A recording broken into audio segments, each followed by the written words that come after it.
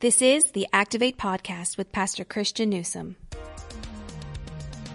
In this week's podcast, and to choose to believe that, as just one guy at our church, as just one family at our church, that if I'll give Jesus my lunch, if I'll give him a few loaves of bread and a few fish and say, here's the very best I have to offer, and I'll trust that everyone else who's called to do the same will do it, that somehow the meal will feed everyone on the hillside. Thank you so much for listening to Activate with Pastor Christian Newsom, a podcast resource of Journey Church International. My name is Brandon, and I'm really excited about our conversation today with Pastor Christian about our new series, our new message series. This Sunday we launch a new series entitled Difference Makers. And in this series, we're learning to chase the vision that God has in store for us at Journey and in our personal lives. Pastor Christian, welcome back to the podcast. Would you share why it is so important for you at this time to lead the church through this new series? Yeah, I am super excited to get into this series, both for the individuals of our church and for the organization of our church. 3 years ago this fall, we moved into the building that we're currently in.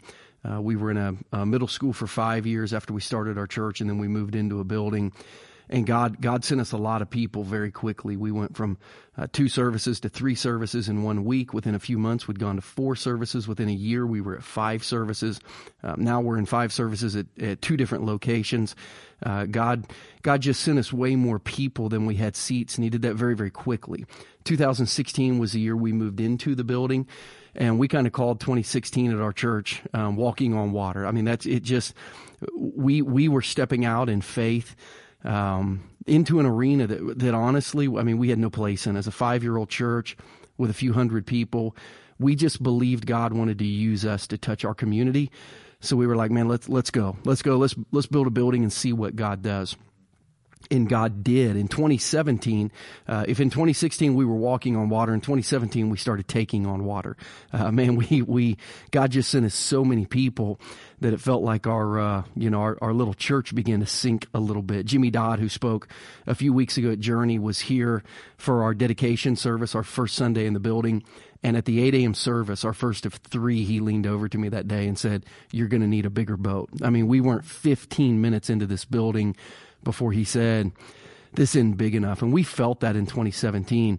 We just, as quickly as possible, we wanted to try to return to shore before we got in really deep water. So 2016, we said, was walking on water. 2017, taking on water. 2018, we made it safely back to shore. By the time we got to the fall of 2018, we felt like we had taken a little bit of a breath. We had doubled our staff. We just kind of learned to do ministry in a new rhythm. But we realized we had spent 3 years really organizing people rather than chasing vision. Now, those 3 years, the vision was about people. It was learning to shepherd. It was learning to disciple. We saw thousands of people come to Christ in those 3 years. We baptized hundreds of people. We went on a half dozen or more mission trips. We gave hundreds of thousands of dollars away. We certainly were living in vision. But the primary focus of the vision was, hey, we got to get organized. We needed some Acts chapter 6 organization where they had to kind of push pause and say, hey, we need to appoint some leaders and get this thing organized because there's a lot more people coming than we can handle. And then in 2019, we kind of took a deep breath and said, all right, we've stopped organizing. Man, let's start chasing again. And we started running after the vision again. And this series, I think, is really going to start the next chapter of our church. It's going to begin the next leg of our journey, because, we ran really, really hard. And then we rested and organized. But I feel like we've got a new pair of running shoes. We've got a new race course. And man, we're getting ready to fly again into vision and into mission. And I'm excited about it, not just for our church, because we've always desired to be a group of people who are an on-mission movement, moving together. But that only happens if individuals feel like God has called them to a purpose. If individuals feel like God is calling them to make more room in their hearts for Him and more room in their life for the purpose that He's called them to. So it really is an individual journey that if enough individuals take together, will become an organizational movement that we pray will continue to allow us to see our church have the impact that God is calling us to in our community. We've seen incredible blessing here at Journey. And you mentioned mentioned in your message that every Christian has been blessed to bless. Every Christian has been blessed to bless. God ultimately blesses people to be a blessing to others. So our church planting friends of Journey have told us that what is happening here is extremely rare. We've seen exponential growth, as you mentioned. We're running out of space. We've made huge impact, as you've alluded to, the numbers over the past 8 years. When you step back for a moment, Pastor Christian, and you see all that God has done, do you think it's directly related to the fact that we truly want to be a blessing in our community, or what else might it be? I don't know. One, when I sit back and look at it, I'm not sure how it all happened. I mean, to be really honest with you, it feels like we blinked. We were meeting in my house with 5 families, and then we blinked, and here we are, getting ready to kind of launch into the next season of our church. I know this. 2 Chronicles 16:9 says, "The eyes of the Lord range to and fro throughout the entire earth to strengthen those whose hearts are fully committed to Him." And we've got a long, long way to go until our hearts are fully committed to Him. But I know our hearts are committed. And I know our call has stayed in front of our face. I know we've been very, very intentional. We've never taken an offering without giving some of that offering. We've never gone a year without serving our community. We never moved through big events without telling people about Jesus and giving them an opportunity to respond. We've never gone a year where we haven't taken a foreign mission trip. I mean, all the things that God told us to do, we're just trying to do those a little bit at a time. And I think the things in our vision that we believe are important to God have become really important to us. And we just keep circling back to those things: spiritual growth, sharing Jesus, community impact, global impact, being generous, living with generosity. Now this thought of multiplication. We just have been really intentional to say, here's what God told us to do. And here's the reality. He told 5 families to do it.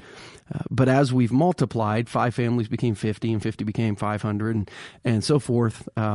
We're all still trying to do the exact same thing. So the level that we're doing it is a little bigger, but nothing has really changed. We're just trying to be intentional one day at a time. I'm not sure why God keeps sending us the people that He sends us, but I know whoever He sends us, if they begin to march in our crowd, will march towards spiritual growth, community impact, global impact, sharing Jesus, generosity, and multiplication, because that's the race course that God set us on. Those are the mile markers we're trying to pass as we head towards our finish line. You always keep us focused on the why, and you mentioned that in your message. You remind us. We talk about it almost weekly. We share the vision to our people weekly. Simon Sinek, the great author, writer, he said, people don't buy what you do, they buy why you do it. And we always keep that in front of the people. Yeah, our church is a little over eight years old, which means we've had, over 400 Sundays. We've never had a Sunday service at our church where we haven't shared our mission statement. Ever. We've never had a Sunday service out of more than 400 services where we haven't shared, hey, we're here because God's called us to exist to see people far from God become passionate Christians who make a difference in the world. We're much less focused on building a church and way more focused on building a kingdom by pursuing the call that God called us to. The title of your message was Rehoboth. Pastor Christian, would you mind unpacking the meaning of this Old Testament name and how it has spoken to your heart in this new season that we're in? Yeah, so it's funny because it's an old word for me. It's a new word to our church, but an old word for me. The word Rehoboth means there's room for us. There's space. I won't unpack it because it's in the message, but Isaac, when he finally was able to settle down, he dug a well called Itzek. He dug a well then called Sitna, and both of those had contention. One, the word Itzek means dispute. The word Sitna means opposition. He wasn't able to settle. That wasn't able to be his home. And then he dug another one, and he had room for all of his flock, for all of his family, for all of his relationships. So he named it Rehoboth, meaning, hey, there's room for us here. That word has really special significance for me because often when we get a God idea, sometimes we try to make it a great idea, which is really dumb because a God idea is a great idea. Yeah. And in 2009, when God called me to start Journey Church International in Jackson County, Missouri, I ran with the call, but I said, God, that's a good idea, God, but a great idea. would be to start Journey Church International in Chicago, because that's where my mom and dad live. That's where my sisters live. So for 9 months, even though I had a God idea, I played around with trying to figure out if I could make it a great idea by going to one of the fifth largest city in the country that's really pretty unchurched. And one of the reasons I did that, I'd done ministry in Kansas City for a little while, and I just looked around and I thought, there's no room here. I mean, there are great churches all over this city. Why would anyone come to a church I started when there's all these phenomenal churches? There's no room. So I prayed. I visited Chicago. I did some homework on what it would look like to plant a church in Chicago. Talked a little bit to my parents about maybe moving to Chicago. But I kept praying, I mean, God, if it's Kansas City, you're going to have to really, really clearly show me. On July 3rd, 2010, I was having my quiet time. I know that because I try to read through the Bible every year. I keep them all, and I date them every day when I read them. So I went back and got my 2010 Bible because I knew it happened in 2010. I thought, what was that day? Went to Genesis 26, July 3rd, 2010. I'm just in my quiet time. I'm reading over the story, and I read that word Rehoboth. It was the first time I'd ever seen it. I heard Jacob name as well Rehoboth because there's room for us. And I literally in that Bible, I have circled in that Bible, Rehoboth. I wrote the word Rehoboth and then I put beside it JCI. And in my journal that day, I felt like that was the word that God gave me to tell me there's room for you in Kansas City. I want you in Kansas City.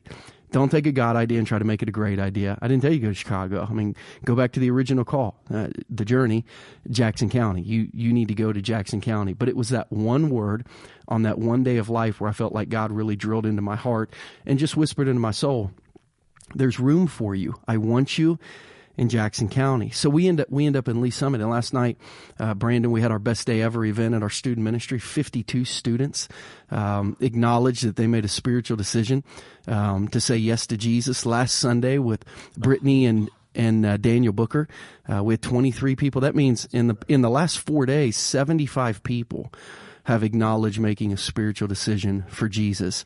I'm glad our church wasn't in Chicago this week, because God was on the move in Lee Summit. But it took the word Rehoboth 9 years ago to kind of whisper into my heart, hey, there's room for you in Kansas City. Go where I told you. So we've talked about this message so far and what this series means for Journey. Let's get practical for our own lives. Where is God challenging you personally, Pastor Christian, or maybe even your family as you've studied these passages? So not just the passage, Brandon, but for our church, right? So, I'm a member of our church. Like, just as a Christian, Journey is my home. It's where I go to church. I also pastor this church. I'm also leading my family at this church. But personally, this series and this season, this moment in our church, I think for me is a real test of faith for me to not just lead boldly, but to believe boldly. It's one thing as a pastor to get up on a stage and say, here's where we're going, and to be the confident leader. But when you walk off that stage, man, it's like every demon in hell jumps on your back. And to be the same person who believes in faith as a church member, to think the very small impact that Danielle and I and Casey and Christian will have in this season, in this project, financially, and just as, one family at our church. As a pastor, you can speak on behalf of the organization and you can say, man, I think we can do this. But as a person, it's like, man, is what I have enough? So pastorally for me, I think I'm learning to lead in faith, but personally I'm learning to kind of live in faith and to choose to believe that, as just one guy at our church, as just one family at our church, that if I'll give Jesus my lunch, if I'll give him a few loaves of bread and a few fish and say, here's the very best I have to offer, and I'll trust that everyone else who's called to do the same will do it, that somehow the meal will feed everyone on the hillside. I think that's that's where I am. And Brandon, I'm excited to see where that will turn out. I think I've gone through enough kind of movements of God to know that the way you believe you're going to get to the other side is not the way you're going to get there. But once you get there, you look back and you enjoyed the way God did it more than the way you would have planned it. And I'm looking forward. I had lunch with somebody today, and I told him, I said, I'm looking forward to December 15th already, which is a Sunday that we have our commitment Sunday, because I don't know how we're going to get there, and I don't know how far we're going to get, but I know on that season we will have completed this incredible journey that will be filled with these stories of God moments that we'll never forget for the rest of our life, that you don't experience when you don't need God. A lot of people never experience a miracle because they don't need one. But when you begin to live in faith, and you absolutely need God to move, and then He does, man, you've got this faith experience that you'll never forget. So I think personally for me, I'm looking forward to, again, seeing my faith grow and deepen because I watch God move and I see the miraculous with my eyes. So as a pastor, learning to lead in faith, as a Christian, learning to live in faith, and learning to believe that what I have is enough, and if it's put together with what everyone has, everyone will have enough to eat. At the end of the day, everyone spiritually will be able to come feed on what Jesus is doing at our church. Well, let's end today with this question, Pastor Christian. I love the verse you used from Genesis 26. You shared this verse. It basically says, "We saw clearly that the Lord was with them." I believe it was the Philistines that was able to say, "We saw that the Lord was with them," to the nation of Israel. I have a little inspirational poster in my office that kids get to see, and it reads this. It says, "You have been assigned this mountain to show others it can be moved." The vision that awaits us seems incredible. It seems daunting at the same time. So 5 years from now, picture yourself 5 years from now, and we look back and we see all that God has and will accomplish at Journey. What title would you hope to give this chapter in the story of Journey, and why? Man, I hope it will be Trust Accomplished. Trust Accomplished, because it's one thing to have faith. You know, faith to me is more a choice than a feeling, but trust is a feeling. For me, having faith always scares me a little bit because it's big, but having trust allows me to rest. And my hope is that we've started a process now in absolute dependency on God. We've started a project that if we don't trust, even if we get to the end of it and the mission is accomplished, it will have been like the most miserable 6 weeks of our life emotionally. Because of the fear that can grip you in the plan A, plan B, plan C, worst case scenario.